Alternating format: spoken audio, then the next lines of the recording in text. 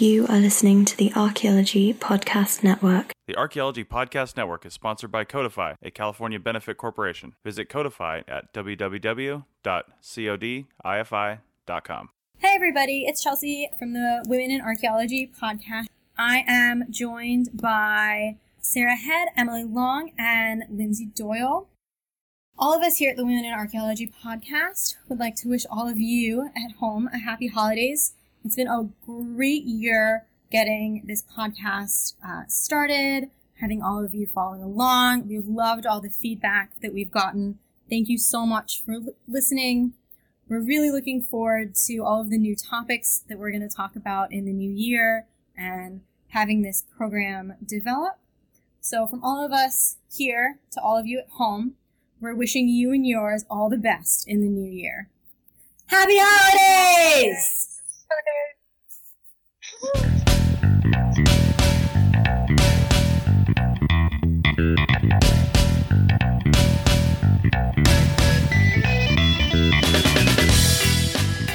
Welcome to the Women in Archaeology Podcast, episode 15.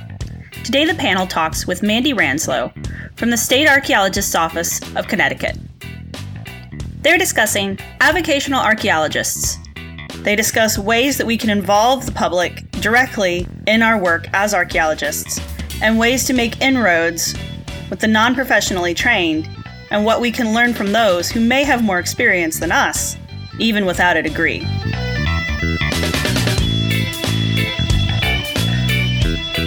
Let's join the conversation. Hello, everyone, and welcome to another episode of the Women in Archaeology podcast. Today, our topic is avocational archaeologists. What are they?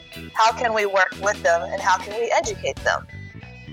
I am Deidre Black, and I am joined today by Chelsea Slaughton, Emily Long, Kristen Bastis, and Mandy Ranslow. Let's start off with Mandy. How are you doing today? Great. Thanks for inviting me. Why don't you start us off with a good definition of avocational archaeologists? So in my experience, an avocational archaeologist is somebody that doesn't have necessarily professional training or an educational background in archaeology, but it's somebody who's very interested in history and archaeology and is also willing to learn appropriate field methods, lab methods, anything else that might go along with it, and somebody who works alongside professionals on archaeological excavation.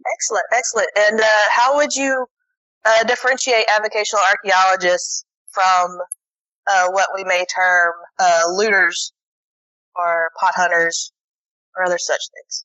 Yeah, so an avocational archaeologist is somebody that will record and keep documentation of the excavations that they've done. Somebody who's looting will just do unscientific digging, I guess, probably just looking for the shiniest and the prettiest of artifacts and not necessarily interested in scientific research or the additional information they could find from a site. Great. So, Mandy, can you give us a rough idea of how many avocational archaeologists you think there are out there, or what's the ratio, I guess is my question. Oh boy. I wouldn't even have a guess. I guess I can say from my perspective in Connecticut and the organization that I work with, we have about 250 members, many of whom would consider themselves avocational archaeologists.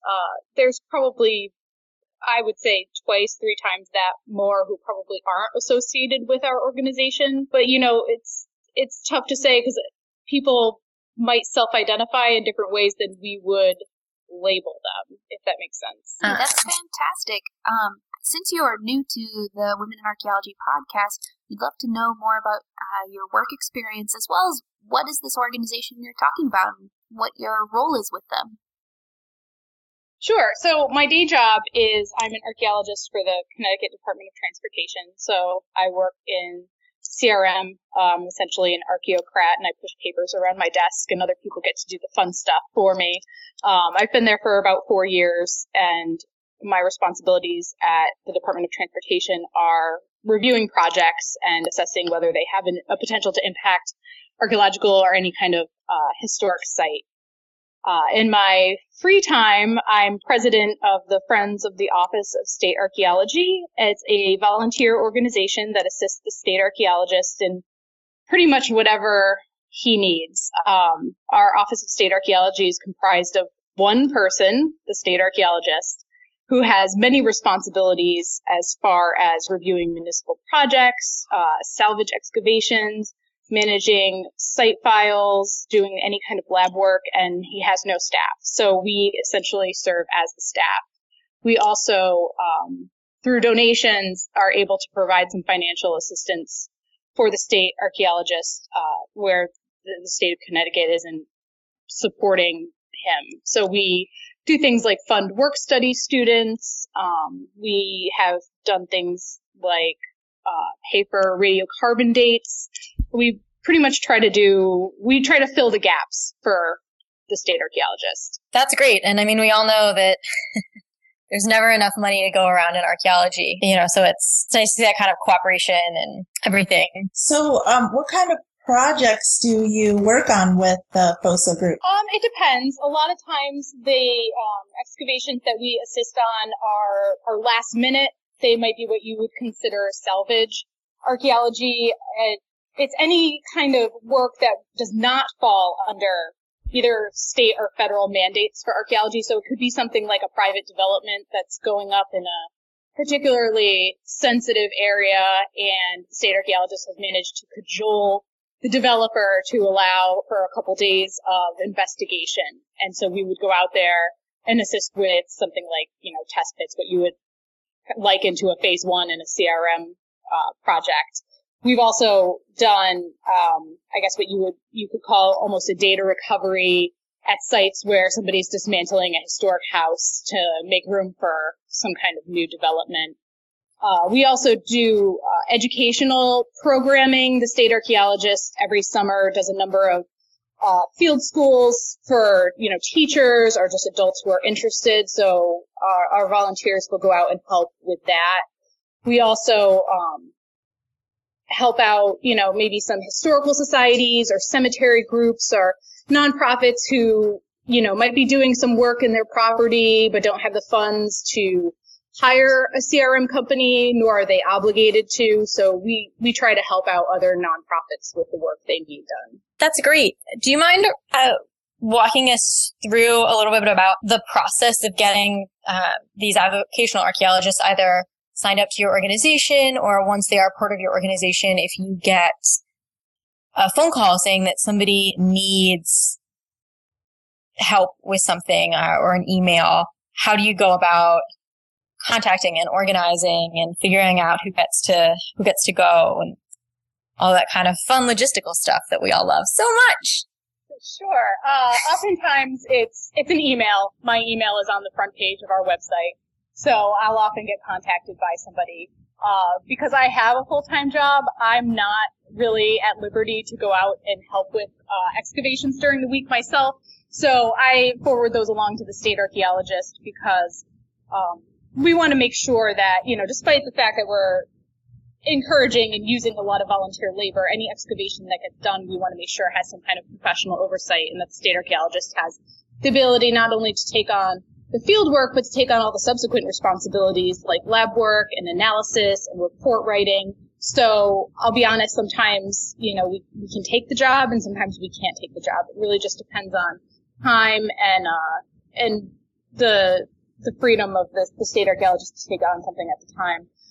Once the state archaeologist agrees to do the excavation, we send the information to our volunteer coordinator, who then emails the information and puts out a call for volunteers. So when somebody signs up as a FOSA member, they can check off a number of things that they're interested in doing, and one of those is field work. So they get put on an email list, and we probably have about 100 to 150 people on that email list.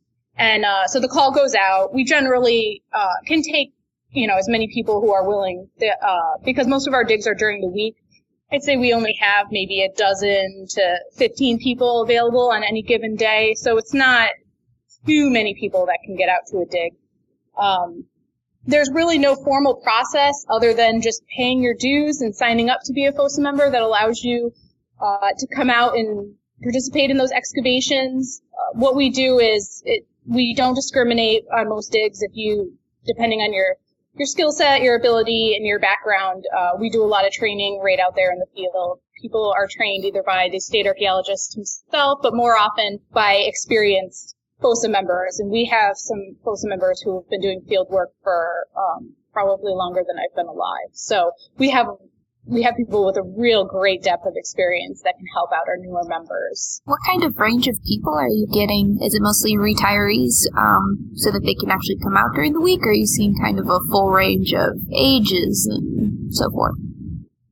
For our broader membership, it's a huge range. We have everything from, high school students all the way up to, people who have been retired for a couple decades.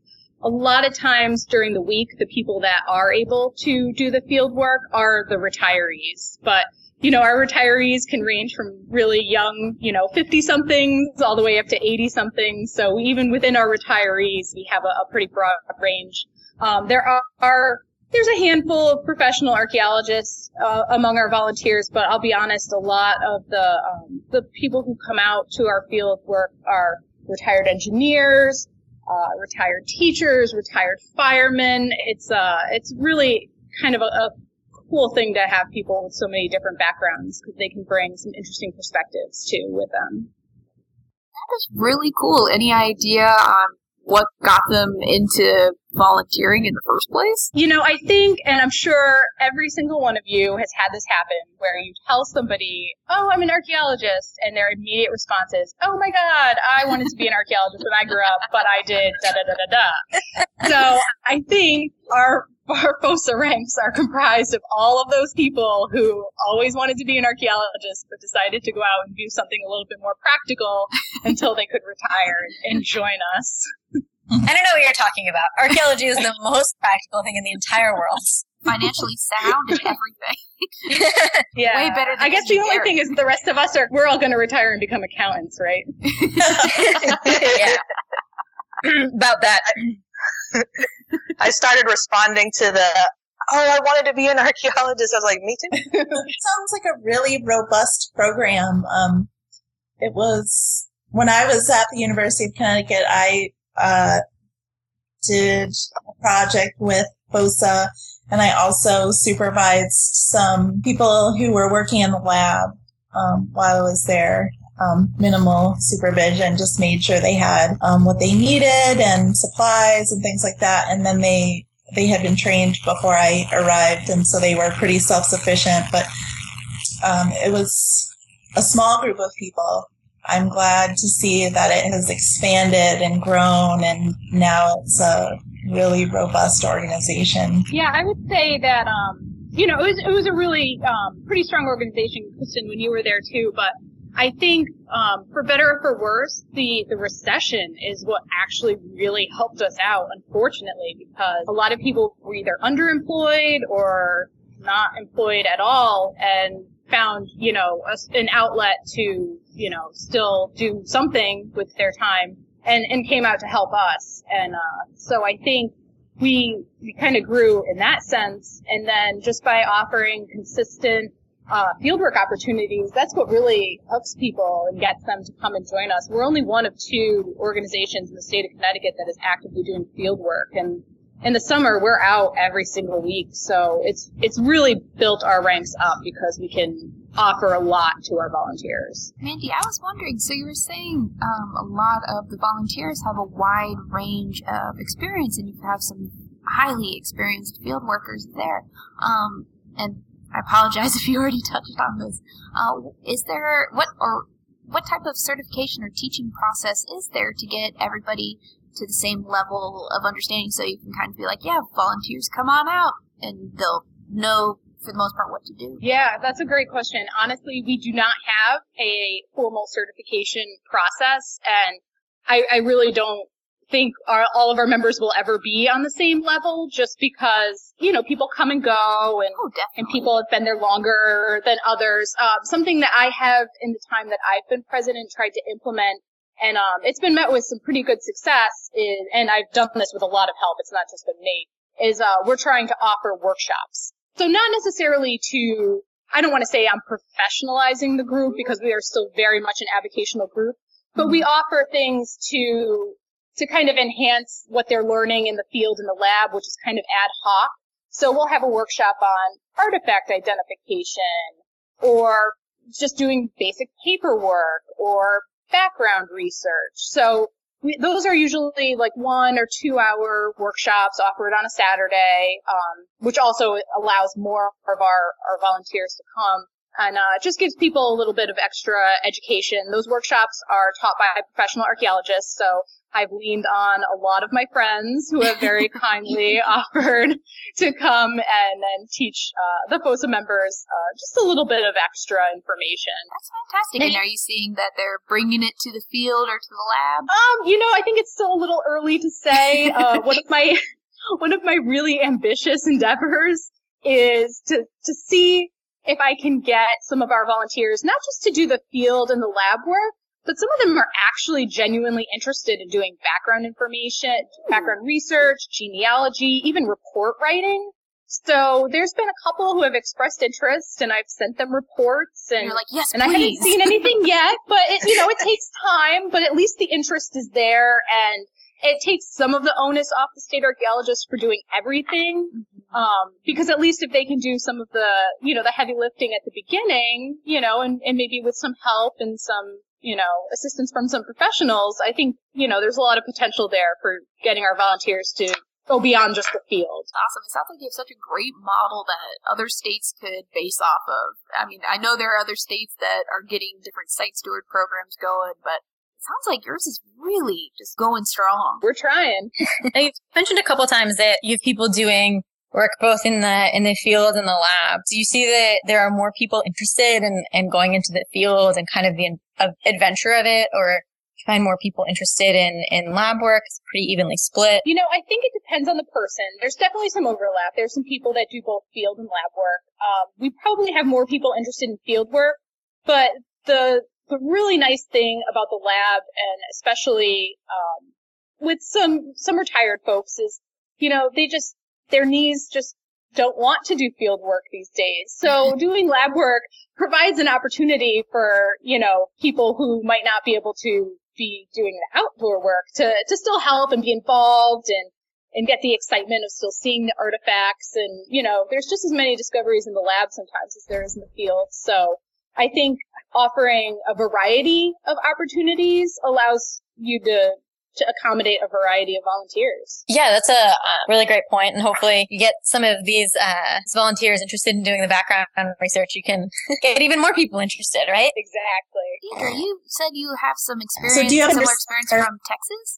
Why, yes, I do. It may surprise some people, me being from Texas, or that Texas has a rather robust program for avocational archaeologists. We have what's called the Texas Archaeological Society, and it is for professionals and avocationals together. There's no requirements except you pay your dues, and it's been going, I'd have to check the dates, but I think about almost 100 years at this point. It's been going for a very long time. There are professors in it, there's CRM people in it, there's retirees, there's kids. They have a Native American archaeologist scholarship and stuff like that. And they do a few different things for education. They sponsor several workshops a year, taught by professionals and professors, stuff like pottery identification, lab methods, like cleaning artifacts, labeling them, stuff like that. And they host one big excavation every year, usually someplace fun. And people will come out and they'll camp or they'll get a hotel room. And the volunteers have come the week before and set up the units, like done all the nitty gritty stuff. And we pair avocationals with professionals, and they have a pretty good methodology for doing it. And some of the people that go to those field schools end up going to college for archaeology, and avocationals have assisted with the lab work afterwards, with the paperwork, even writing the reports. That's fun. Just like you're saying with your program. That's awesome. So is that, again, more older people? I mean, you mentioned that there were some individuals who ended up going to college for archaeology. Do you get, like high school students in the summer or? Well, they do make sure that the big society excavation is always on the summer so that they can hit the summer break. When I've gone to meetings, it's usually about half retirees, but the other half is a mix of, CRM professionals, people who are still working but who are avocationals, and younger people, like even very small children that beg their parents to bring them to the archaeology meeting. That's awesome. Get them while they're young. Yeah. I mean, a lot of the older people, honestly, were people that started when they weren't older people in the 70s. Mm-hmm. So, like, they've been just chugging along with the avocational group ever since then, when they are very proud of the quality of work they do, that, it's on par with any professional. I mean, that's great. And that's a really good chunk of time. I know a lot of times organizations can have trouble holding on to volunteers for any length of time. So you've got people who've been doing it for 40 years. Must be doing something right. And then we also, what's called the Stewards Program, which is people who are all volunteers, and they're in each region. And they're a number that we can give to people that want to know about archaeology in that region, or that want to report a site that they found. And they end up recording a lot of sites, and have for quite a lot of time. And all that they get is a website and a business card is all that they get from the state historic officer. They're out there doing it. Amazing. And I think that's a great note to take a break on, so that when we come back, we can talk more about other state programs, like your program in Texas and other site steward programs. Let's take a quick break.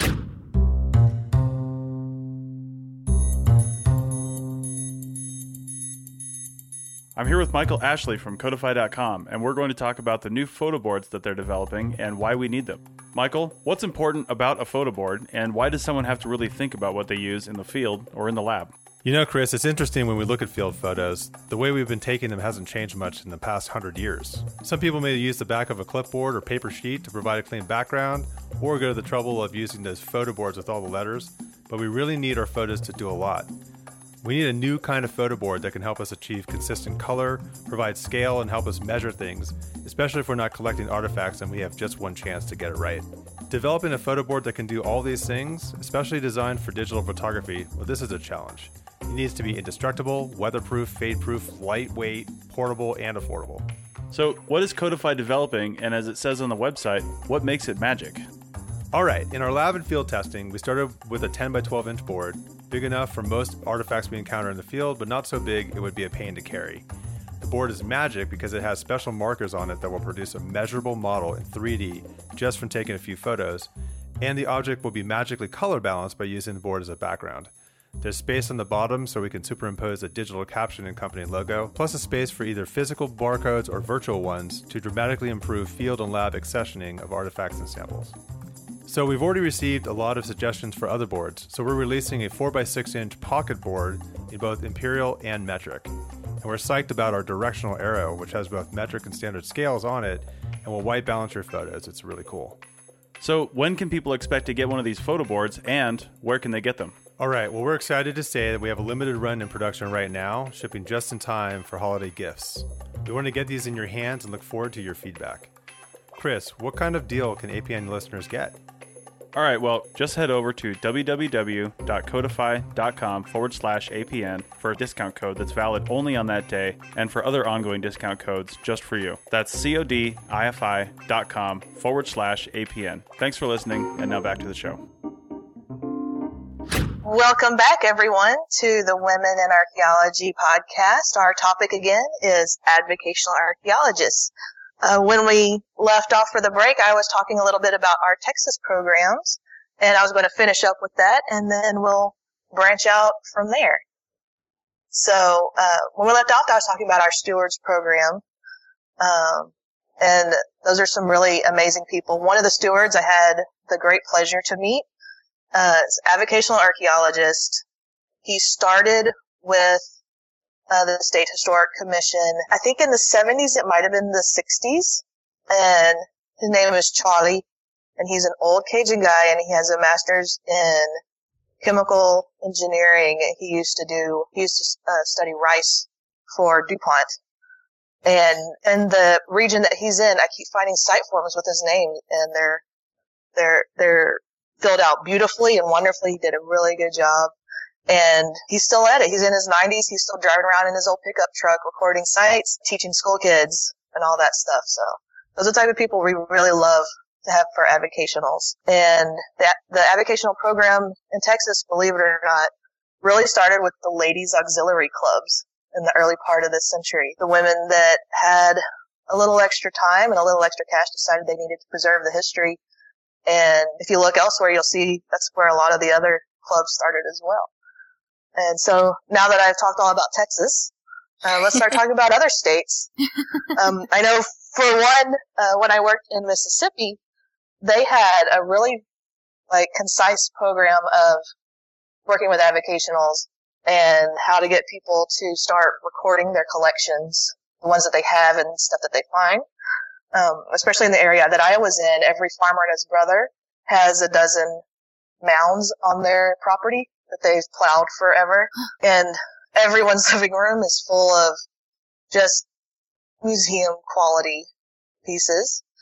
And they know that they're not going to stem the tide of collecting, but what they're trying to do is educate people, get people to record these things and, sort of add them to the body of knowledge without scaring them off and not letting them see any of their cool stuff. What are y'all's experience? I've had some interaction with individuals who kind of have those artifacts, all over their mantelpiece or in a box in the back of their closet or what have you. And it's interesting. There's a lot of concern from those individuals, or at least the ones that I've talked to, that if they let somebody know they have this stuff, it's going to be taken away, or they're going to get in trouble, or, something bad is going to happen. So they might pull it out and show it to their friend, but they're probably not going to pull it out and show it to the state archaeologist who comes by.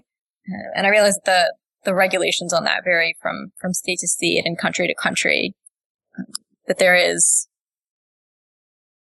or can be, a little bit of distrust between the individuals who have those artifacts and individuals who, professional archaeologists. And I actually think that avocational archaeologists could be a great bridge there, because they are part of the community and they can talk both from a position of power, but also, or a position of knowledge, but not as someone who has the ability to take your things away and say, oh no, that's not actually the case, or, you're not going to get in trouble or whatever it is. That's a really good point. And during the break, Mandy brought up the fact that, yes, you can have these groups, but you also have to be very careful then how you train them. Because if you say, well, now you have the same training as an archaeologist, well, these folks that used to collect things, maybe that means that they could, it's okay what they're doing then. And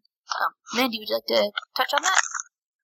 Yeah, well, I think you guys make some really good points. So I think there's a couple things. When you're trying to work with somebody who's a collector, I think you need to maintain a certain level of respect. I think sometimes that the distrust and the suspicion could come from interactions with other professional archaeologists who could be really, disdainful and a little judgy about these collectors. Mm-hmm. And so you could see if somebody's looking down on them, then they're not going to have a lot of respect for the professional. So I think respect is obviously the key there.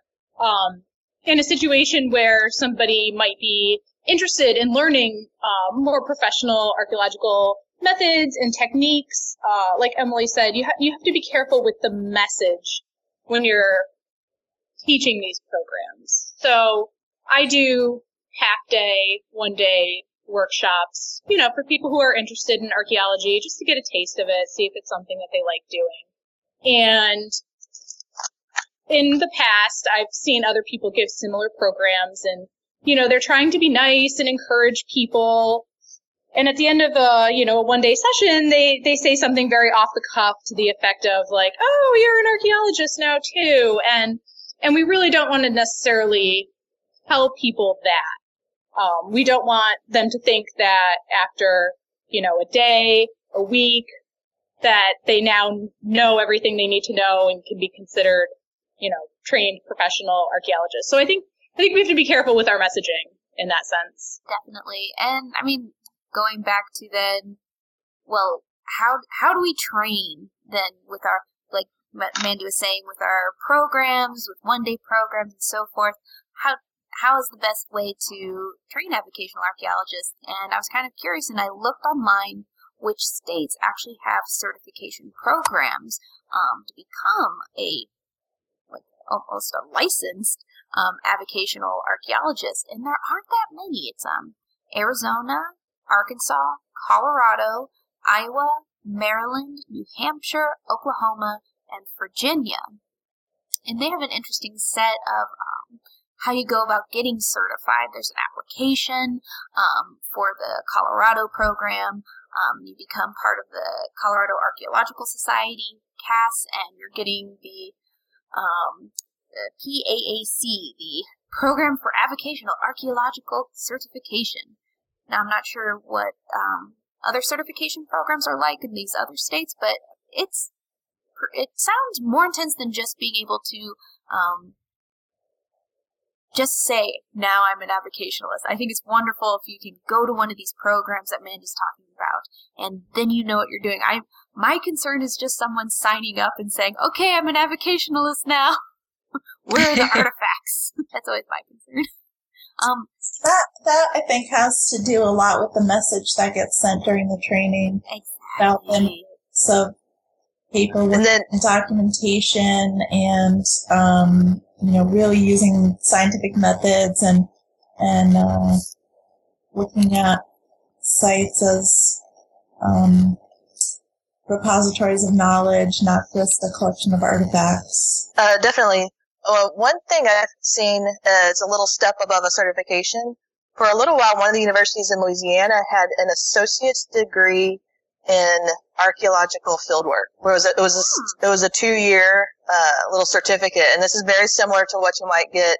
There's some universities in South Africa that if you ever do work in South Africa, very frequently they'll work in conjunction with universities, and there's an associate's program to be a field tech, and it's people are very proud of that. And so you get the basics, but you're in and out in 2 years, a lot less money.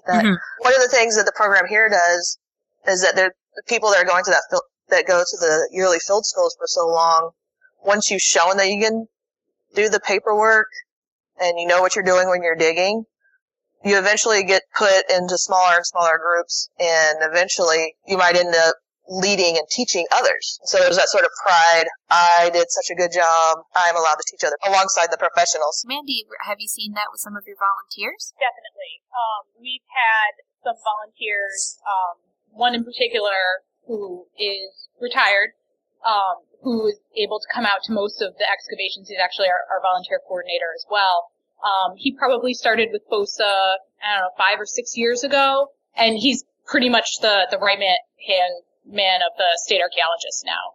And he's great. He's really learned a lot. He's really interested. He's meticulous, detail-oriented.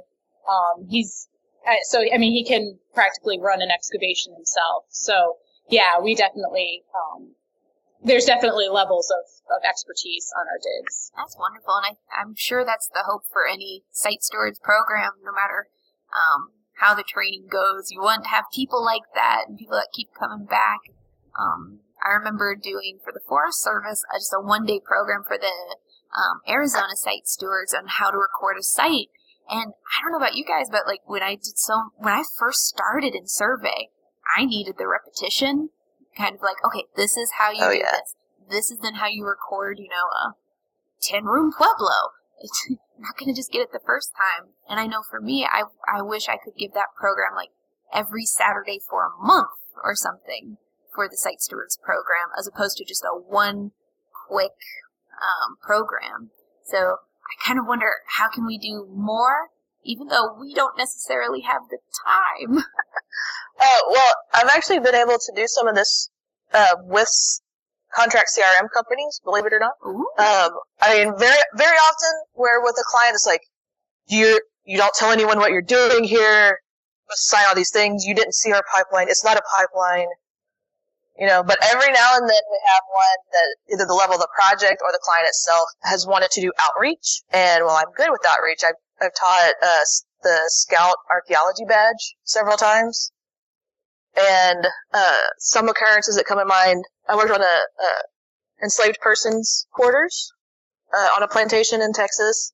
And we had, there's a local group of metal detectorists that pride themselves on quality of work, scientific work, and they were all avocationals, and these people have much nicer machinery than the CRM company could have ever rented. And these guys can hear the tones of every type of metal, like, exquisitely. And we'll go over someone that's somewhere, and they're like, oh, that's a fence, that's a structure, that's a coin, that's a bullet, it's like, wow. And they saved us so much time, and we found stuff that we would have never found in, like, a shovel test sampling survey. Right. And before that, we did one at a battlefield, an 1836 battlefield in South Texas. And these people came out, and it was 1,000,000 degrees. And I had 2 diggers and a detectorist and a paperwork person for each of my 4 archaeologists that were running the survey crews. And all they were volunteers. And I had one woman who has a little bit of mobility issues, but she loves paperwork and has exquisite retired school teacher handwriting. Oh, that's the best kind of volunteer. And she manned the paperwork table, and it was nice. Beautiful. And she was a volunteer. And then one of the that was fun. And then another one was, I was at a National Historic Landmark that needed to be excavated, and the company was real interested, because it was an old company, was interested in their outreach. And we got the local Avocational Archaeology group, and several Boy Scout troops, and a Girl Scout, and every news agency out there.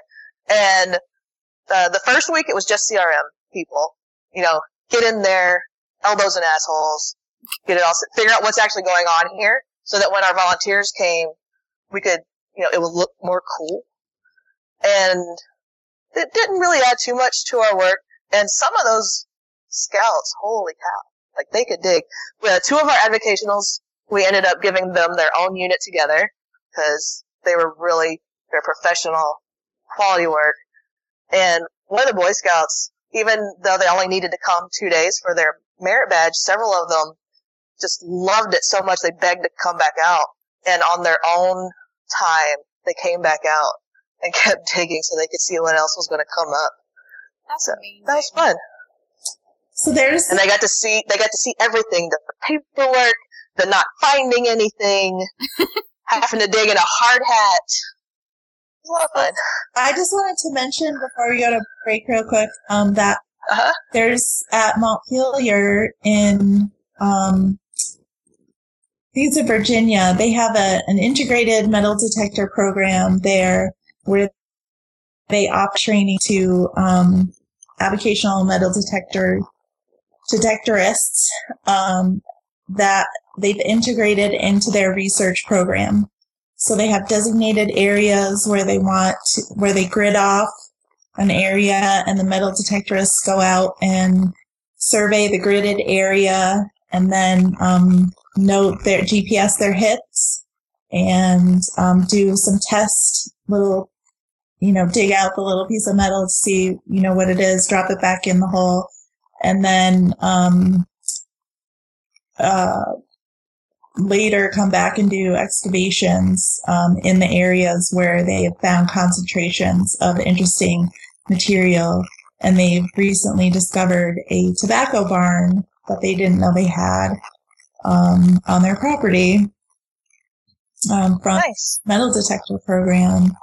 And they get volunteers from all over the country. Metal detector groups from all over come for the program, and they've managed to integrate it into their long-range research plan for the property. That's very excellent. And so with that, we're going to take a little break.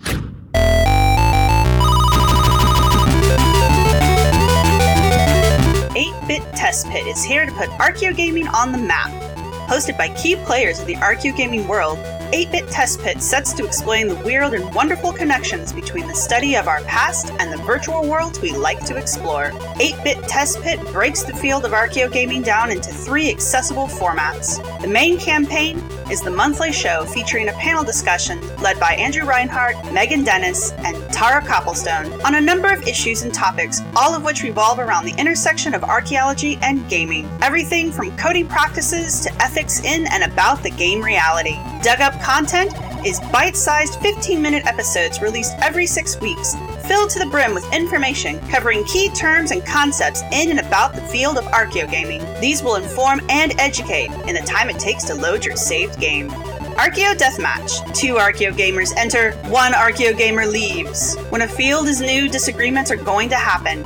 Here in the virtual arena, 2 archaeologists debate a topic related to archaeogaming, hosted every 5 weeks, or as needed. Archaeogaming covers not only the study of archaeology in video games, but also the study of games as material culture.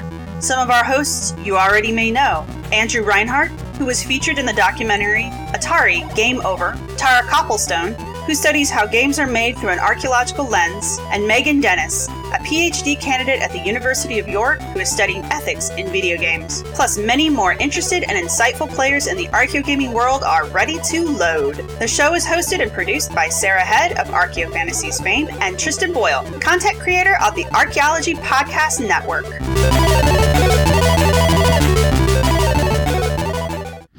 And welcome back to the Women in Archaeology podcast. Our topic is avocational archaeology, and we're going to go to Mandy. Thanks. So, Deidre, some of the things you were talking about in the last segment made me kind of think about something that I struggle with, both as a professional and as a president of a volunteer group, and that's that use of volunteers and avocationals on a CRM project. So a project that is required based on, federal or state law. And in my experience, there's been times where something is found on a federally funded project or a federally permitted project, and the first person that gets called out is the state archaeologist. And oftentimes he will take with him some volunteers to go investigate the situation. And this doesn't happen very often, but what I struggle with is, having unpaid people working on a project that, as a professional, I see as needing professional paid archaeologists working on it. So I'm just curious how you kind of manage that use of volunteers on your CRM projects. Sure. So the metal detectors that I worked with, these were all on state historic sites that had extremely limited budgets, and it was a matter of work needed to be done so that those sites can be developed for interpretation, but the budget had been extremely gutted for the various historic sites, and so it was that balance of getting the work done for the budget that was there, which is always going to be a problem. Obviously, we should be able to pay people for doing professional work, but at least we got to do some outreach. So was this when we were involving these people? And then when we had the scout groups, part of that project was budgeted for outreach. So we worked longer. The same amount of the professionals that were there ended up getting paid more because the project went longer to accommodate the volunteer labor. And so that was actually accounted for in the budget, like from the client. They wanted to do the outreach. They wanted to be, a good community member, especially because they were an out-of-state company. And so, we could have just done X amount of work, but we were approved for more work because we were doing the outreach and making them look good. That's certainly the way that I prefer to do it. It's we're going to get this much and get this much work done, but, we can involve the community and get more work done. It's always a tricky balance between, professionals need to get paid and not being in your ivory tower. we know what you can do. So yeah, that's something that we always have to. Yeah, that it's a tightrope, and we always gotta walk it because there's always unemployed archaeologists. Right, and I definitely would congratulate that company who did some outreach, but they didn't replace volunteers, or they didn't use volunteers as a replacement for professional archaeologists. Right. I mean, I still had Extra. Between 20 people on my crew, which is pretty nice for an excavation. Yeah. Well, and I think it's also important that we not replace anyone, not just because of the, ethical payment considerations, but also, I mean, like, this country has so many archaeological sites in it. We need all the help we can get in recognizing them and reporting them and reducing the number of people capable and interested in doing that is to no one's benefit. And that's why, I think it's wonderful to have programs with site stewards, with volunteers, where they can fill in where it's desperately needed. I know when I was working for the Forest Service, between 4 archaeologists and you have, only a couple million acres to worry about. It's wonderful to have site stewards that are trained, you can trust them, and they'll go out and monitor and check on sites. Or after a fire, you can, there's just too much to check on, and you can have people go and see if the site is still there after a wildfire. But I think it's, incredibly important to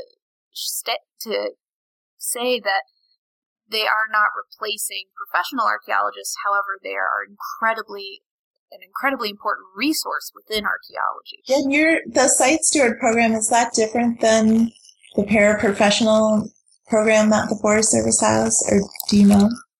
I think they are technically 2 different programs, but you can get paraprofessional training as a site steward. Okay. So the reason I ask is the paraprofessionals are actually paid staff, even if they're temporary, they're paid staff of the Forest Service, whereas the site stewards are volunteers? Yes, the site stewards is a volunteer program. Oh, one question on that program. I've had the opportunity when I've done contract work for the Forest Service to meet some people that had been trained as a paraprofessional. They do all kinds of stuff. They cut down trees or whatever, but they had received a lot of training to do paraprofessional archaeology work with the Forest Service compartment archaeologists.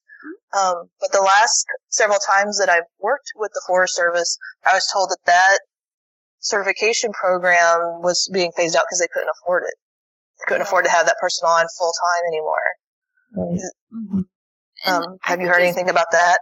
No, when I'm working for the Forest Service, that was 5 years ago now, 6 years ago, but they were even phasing the program out then, and I think that was more of a concern that, again, replacing professional archaeologists with paraprofessionals, because you could pay them less, and have kind of a 2-for-1, where you have somebody who is trail management, but also a paraprofessional archaeologist, then you don't need to have the archaeologist type of thing. So I know at one point the program, in some areas, I cannot say this is a blanket statement by any stretch, but in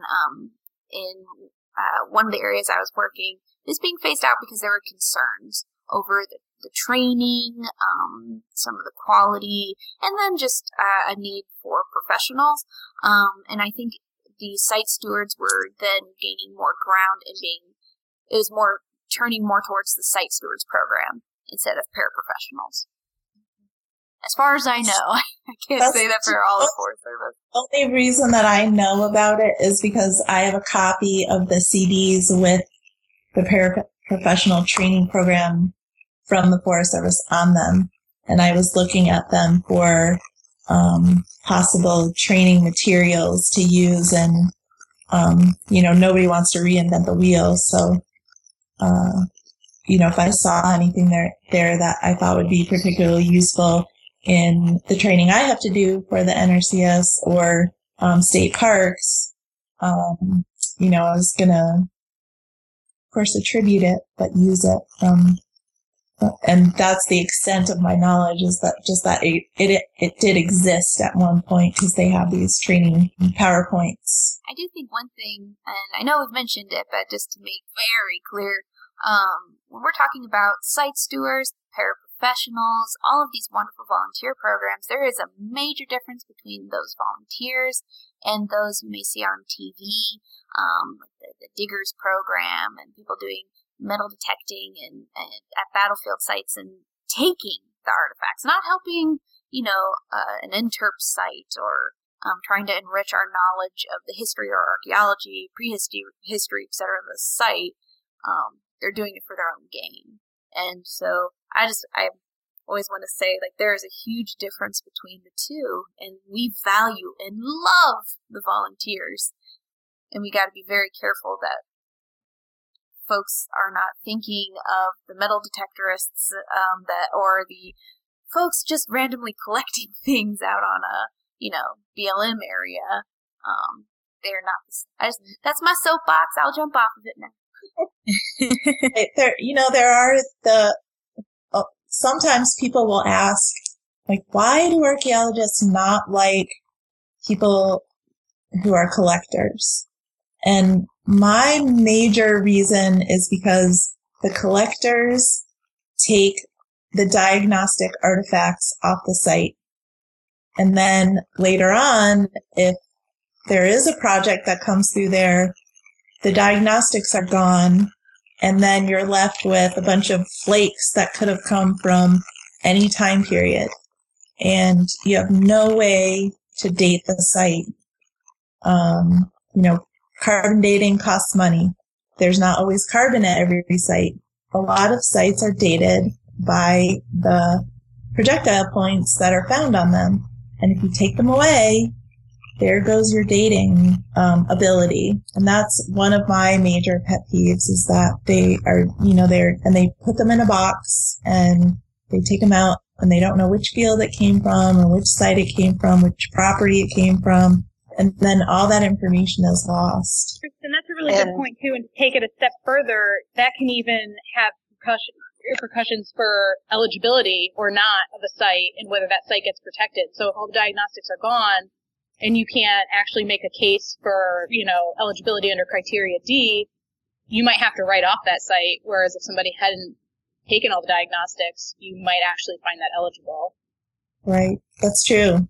I hadn't even thought about that part, but yeah, you're right. Well, I have an amusing story, so we don't have to end quite so bummer, involving collectors and site eligibility. So there's a lot of big ranches in West Texas. One of my associates was doing a survey out there, and they kept finding all this planeware, and they're like, what is going on here? Every site we find, there's no painted, there's no redware, there's no multicolor, like polychrome, like what's going on? And so they start thinking, maybe we have an expression, of, planeware, just trying to come up with all these big theories about why are we only finding planeware out here? Huge sites, lots of them, acres and acres, miles and miles and miles. What's going on? Well, after they had finished the survey and they started writing the report, they finally got to meet with the woman that was a landowner. She's like, I love archaeologists. I used to host Girl Scout camps on my land, in the 40s, the 50s, the 60s, the 70s. And then they went into her living room. Oh, no. And there were mosaics everywhere. Where the campers had picked up all the polychrome sherds, everything with the planeware. And, had sorted it by color and created these huge mosaics out of the polychrome. So they had worked on this huge theory about why this one area had just planeware, and they walk in and they go, oh, it was because someone made mosaics. That's fantastic. And Ohio, I saw a couple of living rooms where they had taken the projectile points that they had collected and made pictures out of them. Like there was a Native American a representation of a Native American in a war bonnet made out of projectile points. Oh my gosh. And it's huge. It was like over their fireplace, and it was this huge, beautiful, amazing work of art. And it was astonishing on multiple levels for me. Of art, but it all represented so much loss of information. I think that's the key one there. It's like, we may be laughing, but a little part of us just died inside. I'm hoping any of our listeners that are not archaeologists but interested in archaeology, become a steward, volunteer, see what you can do to help protect your local history and prehistory. Never can have too many volunteers, and you can never have too many people care about the past. So being involved is the best advice I can give. Is for non-archaeologists, do something to help protect the past, and for archaeologists, see what you can do to help educate the public and make them want to be involved, make them want to care. Emily, I think sometimes it's hard for non-archaeologists who are interested in archaeology to find ways to get involved. So I just want to put a shameless plug in for the Society of American Archaeology. Actually has a network of state coordinators, and those people are listed online. And I think I muscled Emily into being the one for Colorado too. And what you can do if you're interested in getting involved is contact the person in your state, and they can put you in touch with volunteer groups or archaeologists and find ways for you to get involved. Is my name on the list right now? I think it might be. Excellent! The other thing that's great is the SAA has recently put out a notice to professional archaeologists that kind of admonishes us to work with our avocational archaeologists locally and be a warm reception for them, so that a more cooperative relationship can develop over time, and maybe the antagonism between the two groups can kind of slowly fade away, and we can come together and do great work.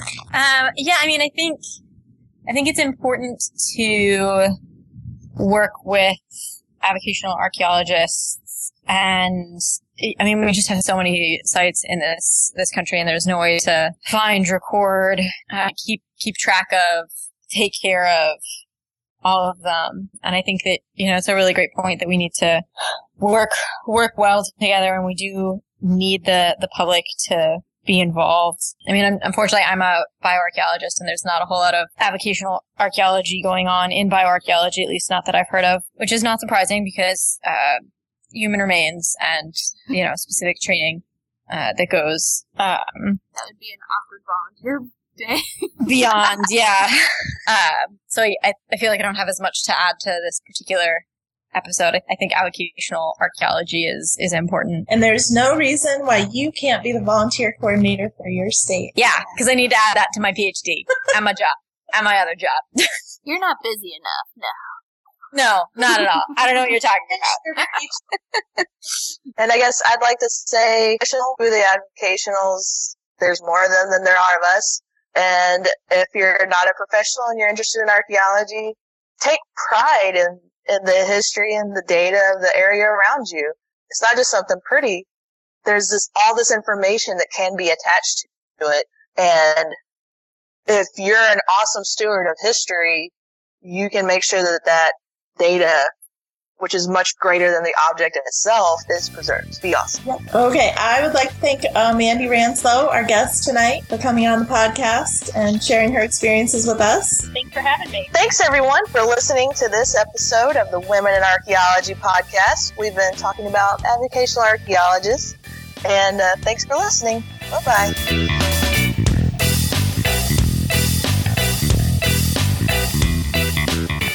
We hope you have enjoyed the show. Please be sure to subscribe and rate our show wherever you listen. We are available on iTunes, Stitcher, and probably whatever your favorite podcasting app is. Remember to like and share.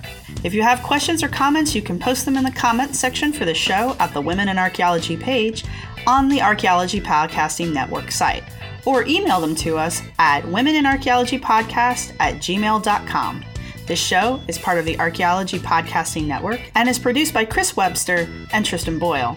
You can reach them at archaeologypodcastnetwork.com. Music for this show was Retro Future by Kevin MacLeod, available at Incomtep and royalty-free music. Thanks for listening.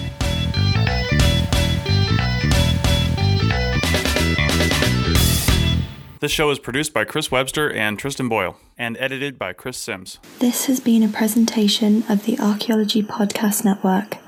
Visit us on the web for show notes and other podcasts at www.archaeologypodcastnetwork.com. Contact us at chris@archaeologypodcastnetwork.com.